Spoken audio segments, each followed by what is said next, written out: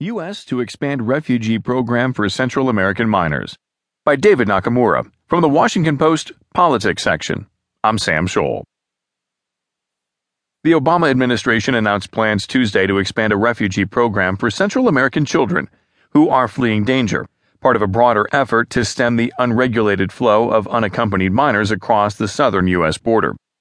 The State Department program launched in December 2014 after a massive influx of children that